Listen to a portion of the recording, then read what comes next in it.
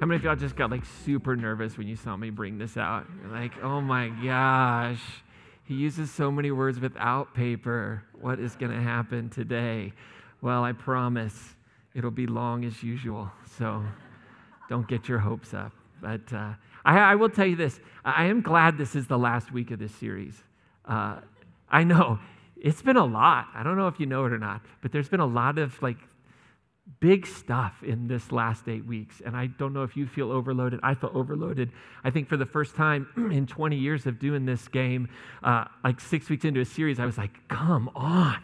I felt like I'd been playing basketball down at like a mile high, like what in the world? We got to get through this. So I'm excited about our topic today though, because I really do think that what we're going to talk about today is what it's all about.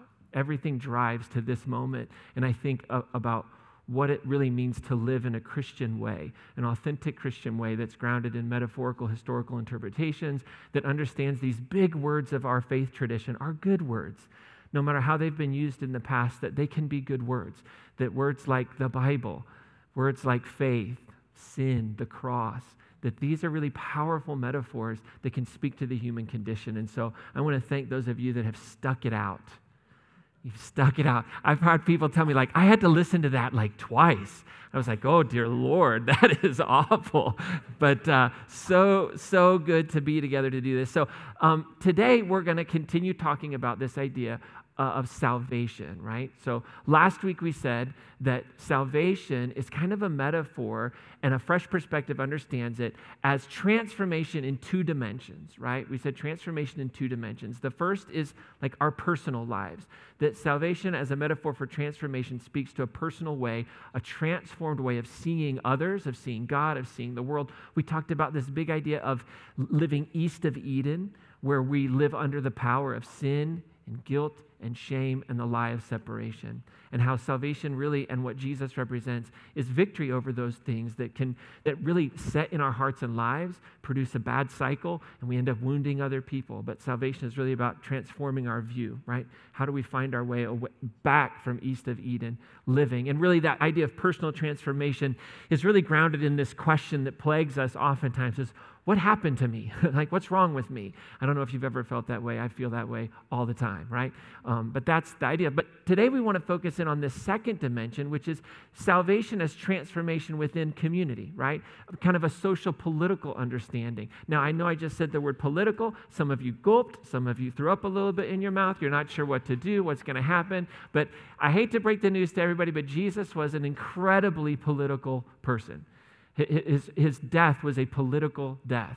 And we talk about politics not in the sense of what political party you are, but just in this idea of social organization. Like, what does it mean to ground and organize ourselves, and what are the guiding values and principles, right? So I can promise you today, I'm not going to tell you to be an independent or a Democrat or Republican or anything like that, okay? I'm not going to do that. In fact, you're probably going to hear stuff that's going to frustrate you maybe because you want me to say those things, all right? In fact, the closing song that Mickey has for you today, it's a haunting song. It's a song that like really is convicting us about where do our loyalties lie when we think about community and politics, all right? And so the big question of salvation as it relates to community is what's wrong with us, right? What's wrong with us? What happened to us? Now that's not an easy question to answer, right? It's not like we're going to cover that one. But really what happens is we have to think through, like, we recognize that there are issues in our world that affect and create human suffering, right? And that's really what we're driving home. And that really is, I think, the heart of the Christian tradition. The heart of Jesus is suffering in the world. That's why, if I can use this and say this, Christianity is so unique in that we serve and we surrender our lives to an image of a God who dies naked, suffering on a cross. I don't know if you know that, but that's very unique to the world religions, right? Like, our God is the biggest loser, right? And that's the heart of it, the cross, that image. We've talked all about that. So let me ask this question as we get started. When was the first time that you were ever afraid of another group of people? Have you ever experienced that? Now, I know I have. Like I'm raised in a certain environment that talks about the group that I am, but and we create other groups. So when was it in your life that you maybe first came to the realization that you were part of one group and there were people that were part of another group? And that's really the heart of what we want to get at today. That knowledge is kind of like a type of knowledge of good and evil. That somehow we find ourselves in a group that recognizes we're different than another group. So we're not just individuals that live east of Eden living, right? We're actually groups of people that live east of Eden living. And east of Eden communities, right? Communities that ultimately are bound by sin, guilt, shame, the lie of separation, death, like that way of thinking. Those groups, like we organize an other out of fear, right? So we tend to organize our communities, we tend to gather one another, and we identify ourselves based upon what we're not a lot of times, and we do this out of fear.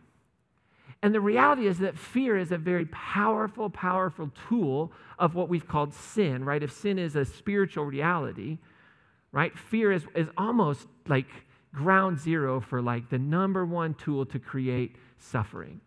Because fear leads to greed, like there's not enough. There's not enough for everybody. Fear leads to exclusion. This person's going to taint me. We scapegoat. We want to blame other people. Fear leads to elitism. Well, I'm better than this group. My group has the right truth. My group has the right way of thinking and organizing and solving all the problems, etc., right? So a fresh perspective on salvation, really, we have to start with an understanding of something that I've talked about in the past that it's called the dome of meaning, right? So it's time for some pictures. Do y'all like, I'm terrible artist, all right? Terrible artist. I need somebody that can actually draw to do this. But we're going to run through this really, really quick. I thought somebody was coming up to draw for me just there. That's good. All right, so here's the thing. There's 3 domes that we exist in, right? And the first one is this bottom dome, right? Oh, I just messed that up. See, gosh, oh my goodness. Terrible. All right, it's Pictionary. Ready? Here we go. All right, so the first dome that we live in, right, is this dome of my story. This is the small self, right? This is the small self. This is the private small self. This is me, Ryan. And it's all the individual titles that I hold or that I've held, right? It's the search for significance through power, prestige, and possessions, right? It's this idea that my identity is grounded in what I own. It's grounded in my home, what it looks like. It's grounded in the degrees that I have. And it's around personal identity. It's who I am as an individual, what makes me me. It's not bad. It just is what it is, okay? So that's this first. This is my story. It's the I am of existence, okay? Then we have this second dome, right, that we live in. And we call this dome our story. And we might say our stories, but it's the our story. And if this is about me, right, this is about us. And it's us as I define it. So, Christian, right, that would be our story. Muslim, that's an our story. That's a group, right? So inside of this is this collection of me's that make up us's, right? So we have the us of America, right? We have the us of Colorado. We have the us of Northern Colorado. We have the us of those who tune in online, okay? We have our individual religious stories and communities. These are our group identities, right? I'm male, I'm white, I'm heterosexual, right? Those are all like group identities. And group identities aren't bad, okay? They expand this notion of the self, right, of my story. They ground us in a culture, like they tell us kind of, hey, here's how we dress, and here's how we talk, and they create communication patterns and ways in which we exist, right? So these aren't bad things, right? But it's just, this is our story. Now, again, these 2 domes are not bad, they're just not enough. And what happens is we tend to get stuck in these domes. There's an entire book of the Bible called Ecclesiastes, and if you ever wonder why that's in there, what's the point of it? Ecclesiastes is basically a cautionary tale for what happens when we get stuck living in our story or my story, the futileness of it, that if we just get stuck thinking about my people, my group, my wisdom, my knowledge, my power, my prestige, it's all vanity of vanities, and it leads to just this existence of like lack of meaning. Now, there is this thing, this last dome, that this is what we're going to talk about today, and it's the story, right? And it's that reality of which encompasses all of our stories, right? And here's the problem. When we think that our story, whether it's Christianity, I'll draw the little ichthus there for you. I can't believe I was able to draw that, by the way. It's a proud moment. Put that one on the fridge, okay? All right? When we think our story of money and economics, when we think our story of our nation, I'm not going to try and draw the United States of America, that would be terrible. When we think that our story is the story, you know what happens? We start to fear their story. Oh, I got some mms on that one. I appreciate that. I was like as good as an amen as I'm going to get with this group. I totally appreciate that. Right? I'm going to say that again. It's on the screen. When we think our story, no matter what it is, whether it's my whiteness, whether it's my maleness, whether it's my middle classness, my upper classness, whatever it is, whether it's my whatever that story is, whether it's Christianity, whether it's Islam, whether it's agnosticism, atheism, when we think that our story is the big story, we start to fear their story. And here's the thing, that's where fear of others sets in. And when fear of others sets in, right, when we feel threatened by their story, right? When that sticks in, all of a sudden we start believing, well, our story's the big story. Christianity's the big story. We just got to get everybody to believe like me. And then, even worse, like within Christianity, we have about 4 million little R groups. And if I can just get everybody to think like my story, our story, and that, then it's going to be good. So rather than recognizing that our story is part of the story, we get stuck here in this area. Now, really healthy our stories, like move us out of me into us, and move us out of us into the, right? That's what really healthy groups do, right?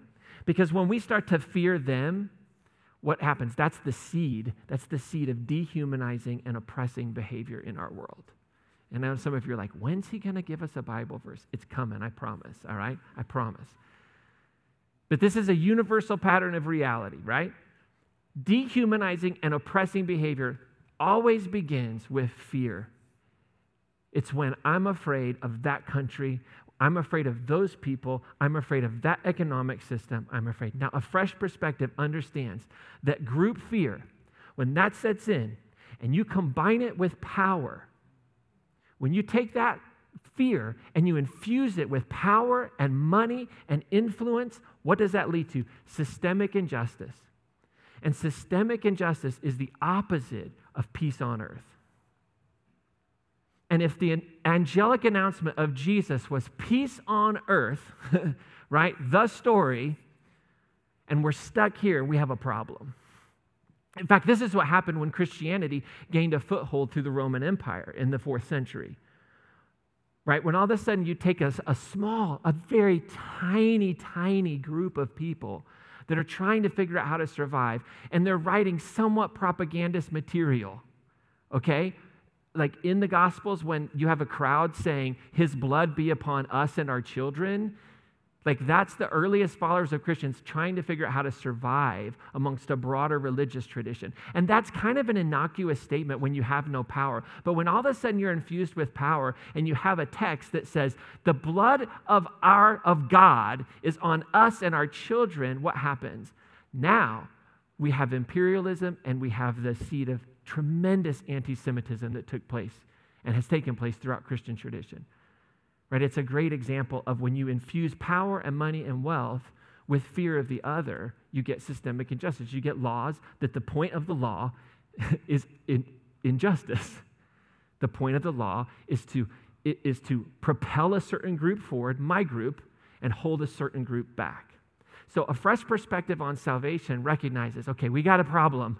We got to deal with that. And here's the beauty of Jesus in the Christian tradition. It deals with it with this idea, this word, kingdom of God. Kingdom of God. Now, I know that's a patriarchal word, so if kingdom is hard for you, I totally get that. You could think of it as the reign of God, right? But in your text, in the Bible, you're going to find kingdom of God. Or in Matthew, you'll find kingdom of heaven, which has been somewhat problematic because Matthew is part of a Jewish community, and they don't really like to say the word God, so he changed God to heaven, which made us then think it was about something out there, right? But probably the most earliest authentic way of Jesus talking about it was the kingdom of God. In fact, the kingdom of God is the central storyline of Jesus. And what I would say is that this is what Jesus calls the kingdom of God. And what's happened is we think that we're the kingdom of God down here, like Christianity. Now, that'll mess with some of us, right? But I'm here to say that the kingdom of God is not Western Christianity.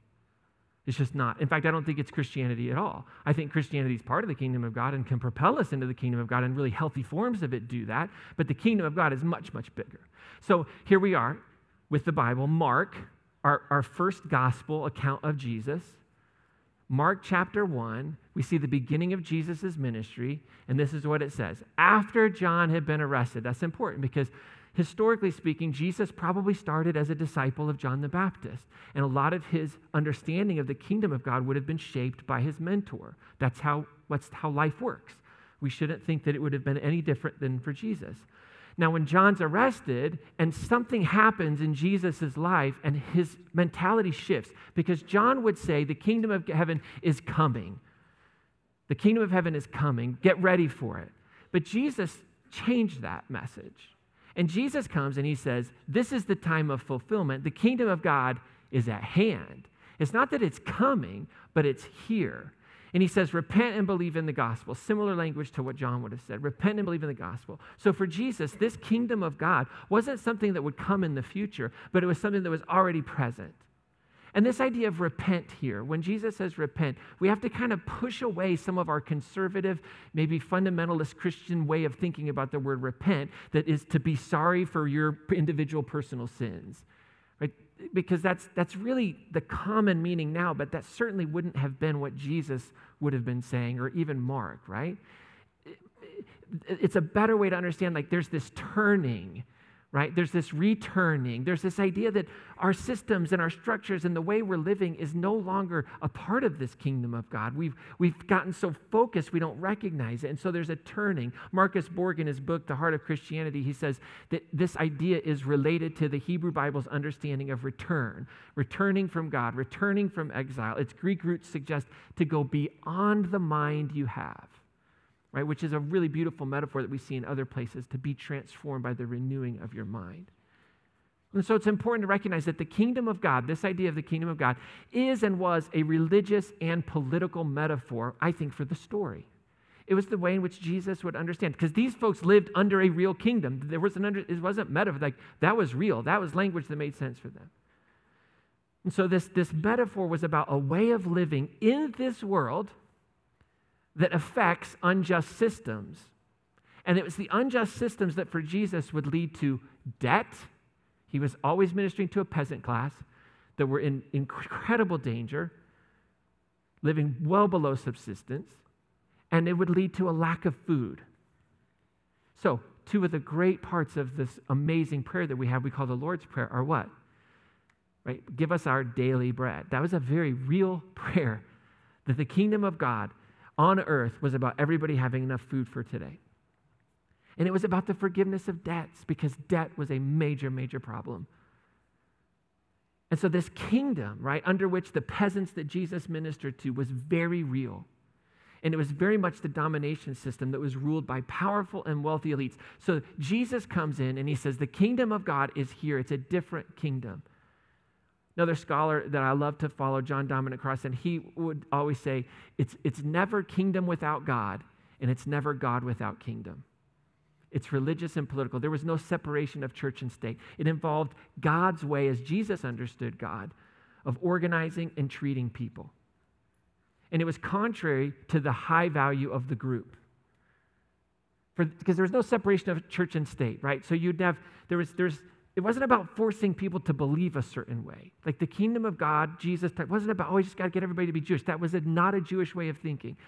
Within ancient Judaism, they had a much better understanding of this story, this big idea of God who was kind of present and working. The way they envisioned God was using all the nations of the world, that one day we would all be together. Like, they had a really great understanding of this. It's like Christianity, we kind of, we went a little off kilter at times. Right? And so this beautiful metaphor, the kingdom of God, right, is basically this. What would life on earth be like if God were king, as Jesus understood God, and not the rulers of this world? Everybody would have enough and there'd be no debt. That's peace on earth, right? Like that. It's so, and in one sense, it's a really simplistic understanding, right? It's God's distributive justice in contrast to the systemic injustices of the kingdoms of this world. I read this, that the opposite of God's justice is not God's mercy. We often think like that. We've been told to think, well, God is a just God, and we can, because of that, then we like, but God's merciful as well. But here's the thing. I've come to believe that the opposite of God's justice is not God's mercy. It's human injustice. It's human injustice. And that is the Jewish vision. That is the vision of Jesus. So the kingdom of God, the story, right, the big story, is the distributive justice of God that was dreamed about by the great figures of Judaism. Moses, the prophets, and for us, for those of us in the Christian tradition, Jesus. It's peace on earth. It's where all of these groups recognize, oh, well, we're just groups that are part of a bigger story, that we're actually one, that there's a unity to how we live. And the way in which Christians would identify this kingdom of God in the earliest forms was a very simple creed. Very, very simple creed, but it's very powerful. There's a simple creed that said, Jesus is Lord. So if you were within Judaism, right?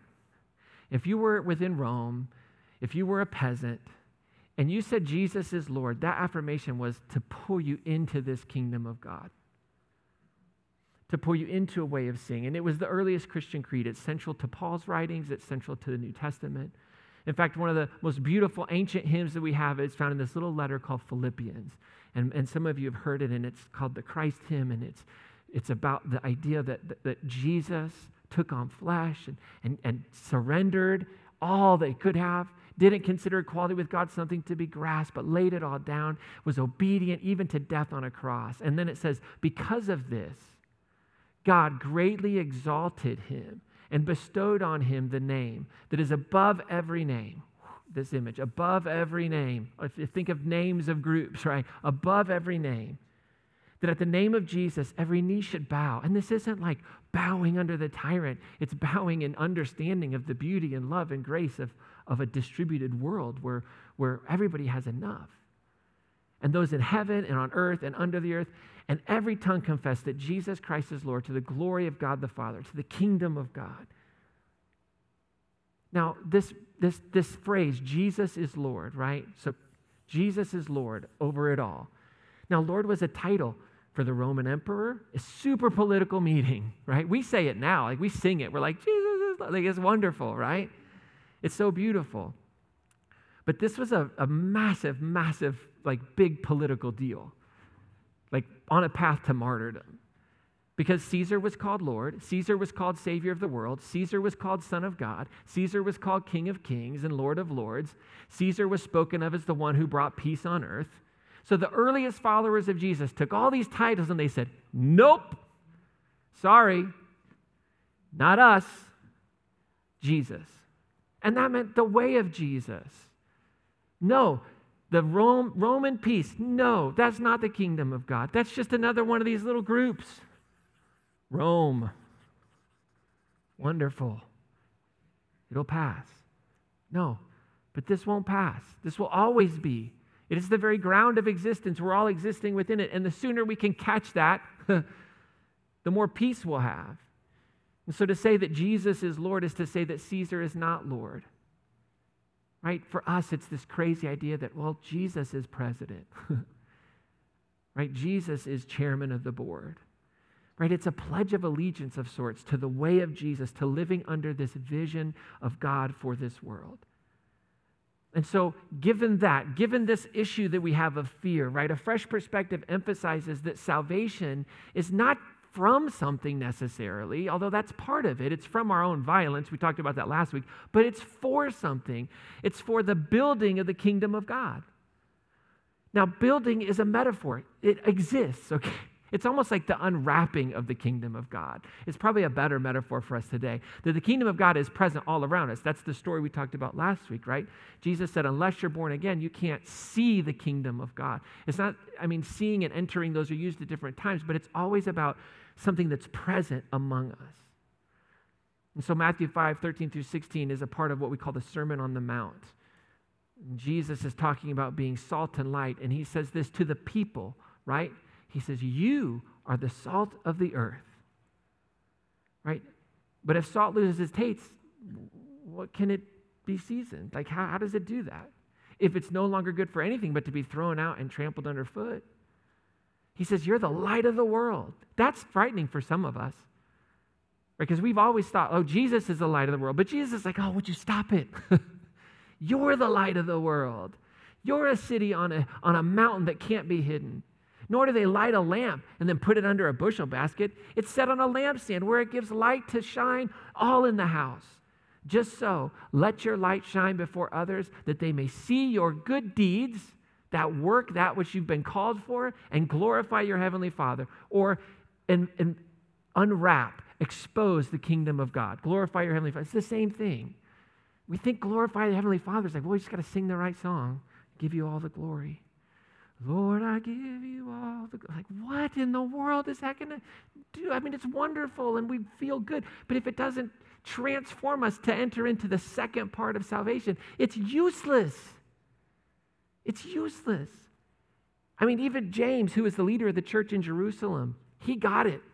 And he said in James chapter 2, as he's writing this, he says, what good is it, my brothers and sisters, and every other person in the way you identify, what good is it for any of us if someone says they have faith but don't have works? Can that faith save them?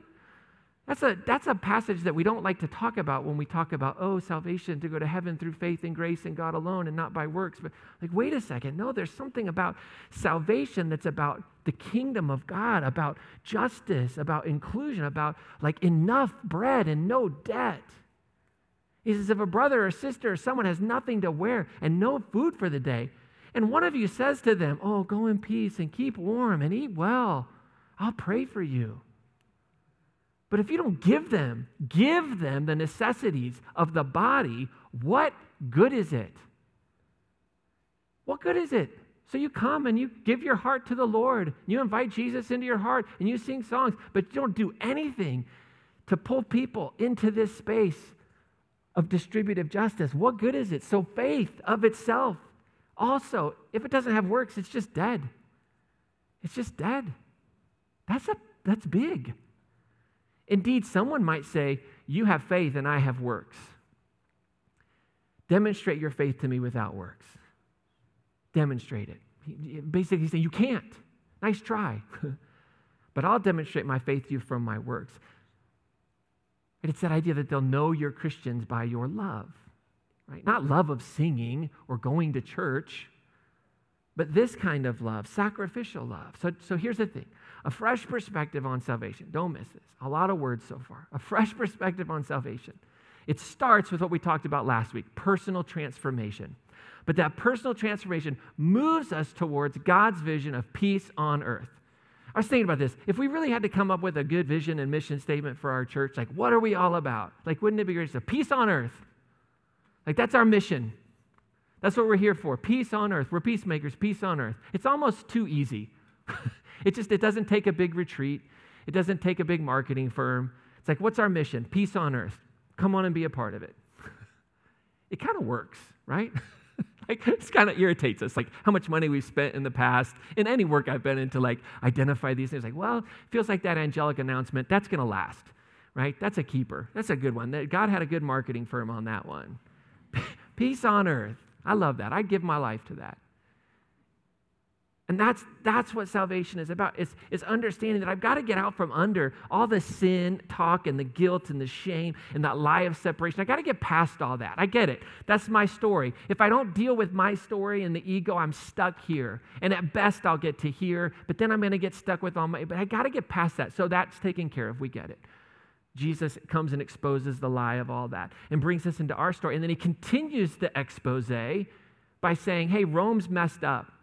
And religion is messed up. I get what it's trying to do. It's trying to help you with the guilt, sin, shame whole thing, but let's take care of that because all that does is just lead to fear and violence. And let's talk about the kingdom of God and what it would look like. And I'm going to give you a little prayer to help you understand it. We call that prayer the Lord's Prayer, and we miss the subversive, universal beauty of it. You know, the Lord's Prayer has nothing in it about Jesus. Like any faith, any religion that believes in the oneness of God could pray the Lord's Prayer, and it works. Some of your mind's like, You don't believe me. You're like Googling it right now. It's true. All right? So the personal side of it, freedom from the power of sin, guilt, shame, the lie of separation, moves us into the communal, societal, political side of it, where we might see and participate in the kingdom of God, ending these unjust social systems and creating just social systems for human flourishing. That's salvation. That's salvation.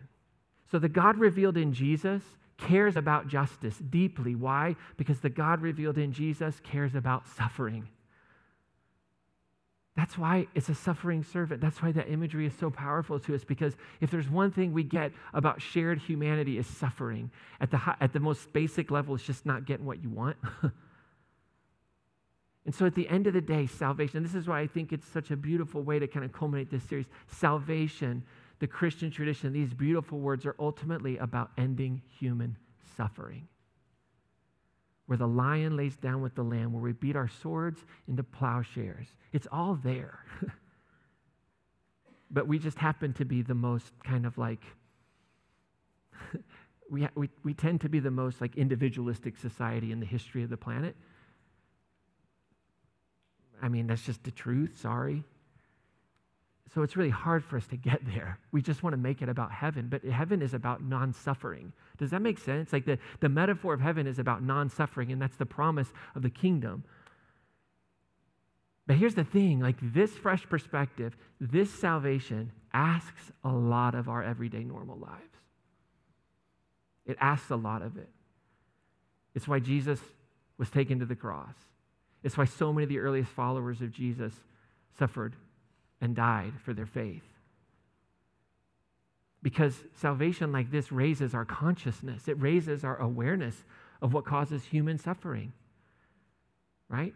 So a fresh perspective on salvation, it's about raising our consciousness of what is breaking peace in the world. Like, I've moved past this idea of my life has to be marked by sin, shame, guilt, right? So I'm clean, I'm good there. That's wonderful. And I can tell everybody their lives don't have to be marked by that either. But now I've got to be conscious of what is hindering the breakthrough of the kingdom of God. And so I have to understand, how do unjust social systems work, including our own, right?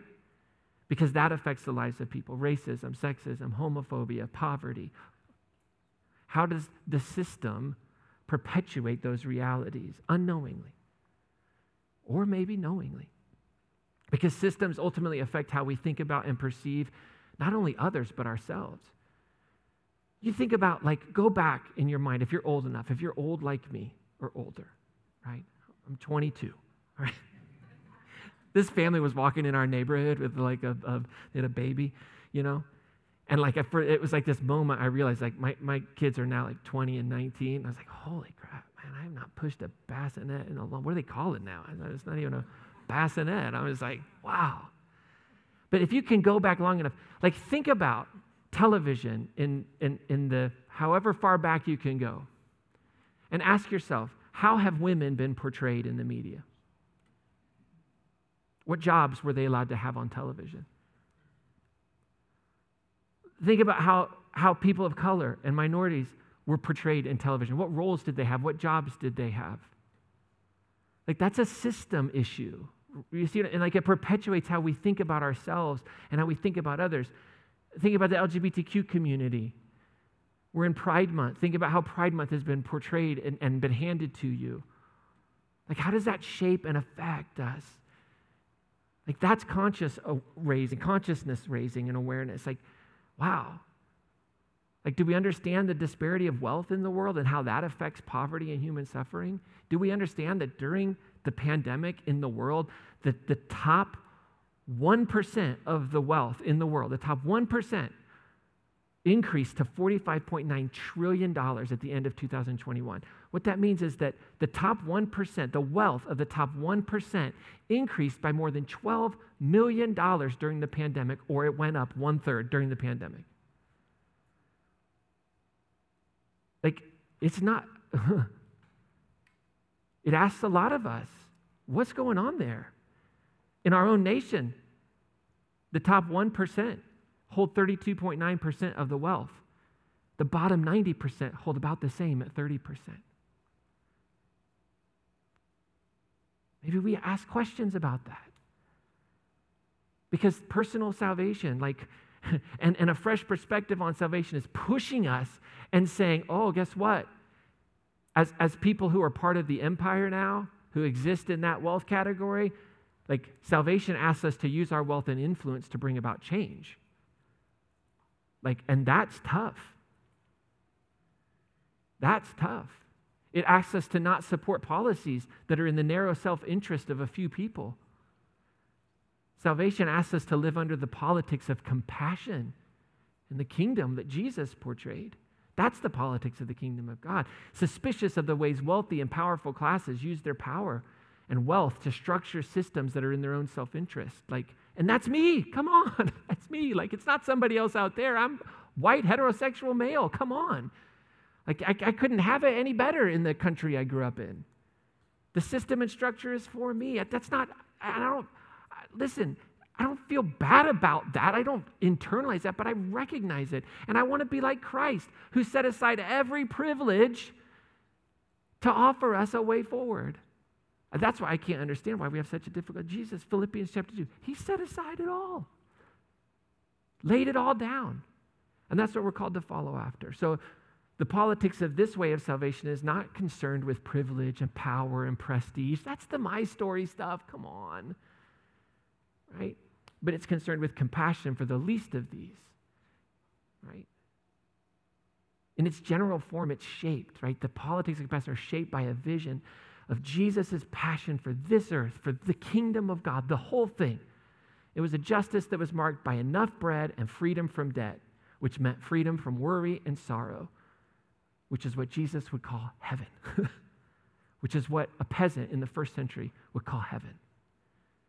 And so in our world, if I can get quite specific, what this fresh perspective on salvation calls us to is, listen, gosh, you're going to get mad at me, but here we go. We've done it for 7 weeks. Let's go for it. When it comes to healthcare, if we're going to follow the kingdom of God, that means we ought to support healthcare systems for marginalized and uninsured people. When we're talking about the environment, we ought to be supporting policies that tend to and care for the earth, understanding that we manage it as a resource that doesn't belong to us. It's part of the story. It's not part of my story or our story. It's the story.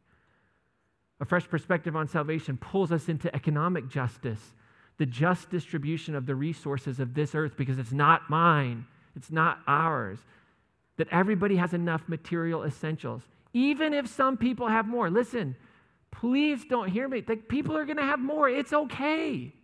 I am not against that. I'm not against that. People have bigger houses than me, and I have a bigger house than some people. That's not a problem, I don't think, in this idea of the kingdom, right? The problem is when you don't have the essentials, when we live in a world where we have billion-dollar yachts and poverty where people don't have food tomorrow, right? It's where there's not material essentials for everyone, right? So that's economic justice. It's not, well, let's give everybody all the same. That's just to me, that's a kind of a way to destroy a really difficult conversation that has to be had around distributive justice. We have to think about imperial power as American Christians, because whether we like it or not, we're the Rome. Like America is the Rome of our day. And I don't mean that in any way to be pejorative, meaning negative or positive. It just is what it is. When you think about Rome as the superpower of the day, holding all the power, holding all the wealth, right? We are that. And are we using that to help the world or for our own self-interest?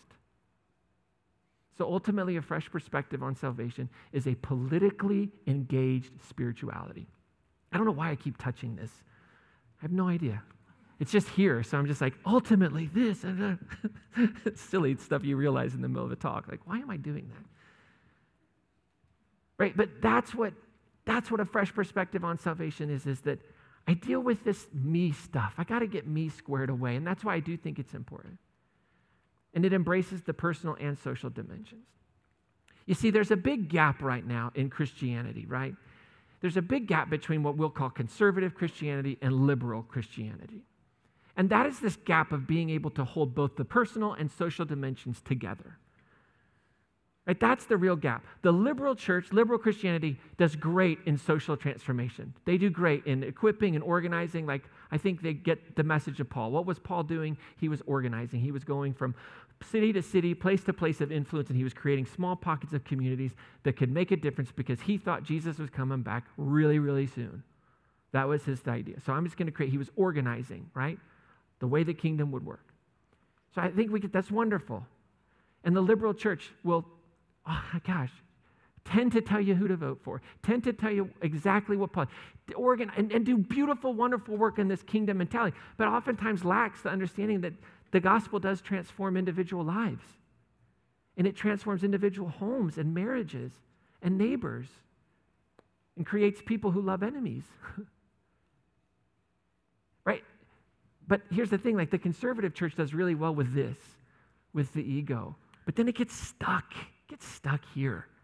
And we don't do a very good job of this. So I think what we're trying to do here at Crossroads is find this third way. This way of existence that says without personal transformation, we'll never be able to see the kingdom of God. That's what Jesus said in the story of Nicodemus. Unless you're born again, you can't see it because you're always going to be stuck in one of these two groups, right? And this third way says, hey, listen, like we're not going to wrestle with people. We're not going to attack people, right? That's not what we're about. Like we're all part of the story, okay? So listen, okay, get this. You know who's part of the story? Some of you are going to like get so angry at me right now. You know who's part of the story? Donald Trump. He's part of the story.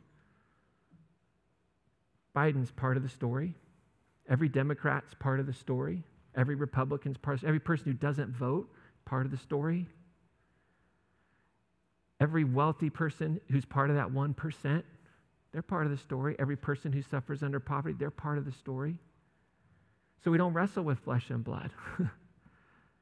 Right? That's the metaphor. That's to be like, so we're all part of the story. So we wrestle and we attack ideas and policies, right? And we say, hey, this is not about the kingdom of God. There's a huge difference there.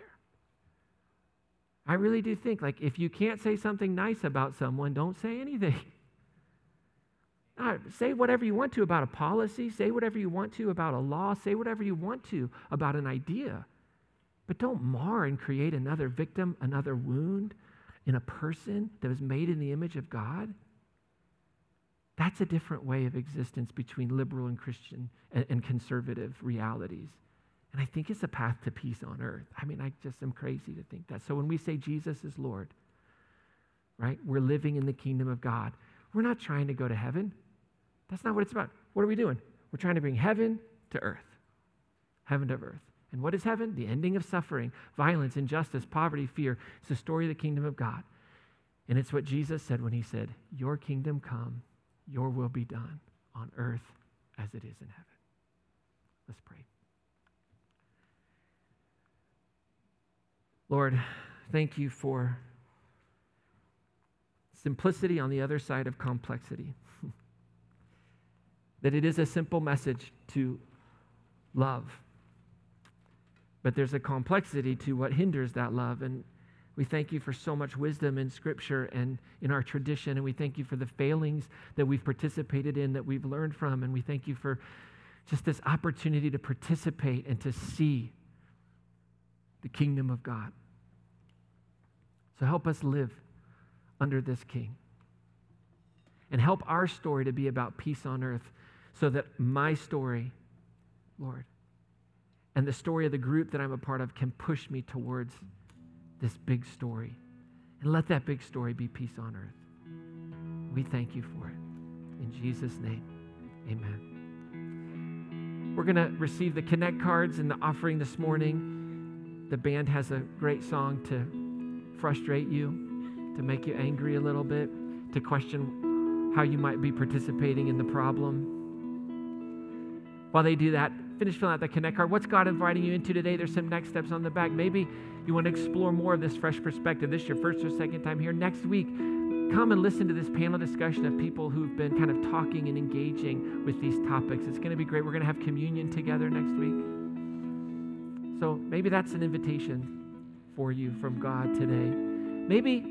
Maybe baptism, understanding baptism is a way of acknowledging your own commitment to follow this peacemaking path of Jesus. Maybe you want to explore that. Maybe you've sensed that invitation. We didn't talk much about that today, but maybe that's sitting there. And I hope that we all are always feeling invited by God's Spirit to explore some of the leading contributors to poverty and racism and sexism or homophobia in our world, and how the choices that I can make as an individual can positively affect change and rewrite these unacceptables that we talk about. So as you finish filling out your Connect card, your offering envelope, just help the room host move those buckets, baskets along the way. If you're at a table, they'll collect the baskets. If you're up in the bleachers, you can use the orange kiosk. And I'll be back for a blessing. And it's fitting that the blessing today, I ran through it this morning. It's super long, so just loosen up your arms. I'm just going to tell you right now, I don't know, it's like the last week, I don't know what got into me, but there you go. So we'll be back in just a moment. Get you out of here.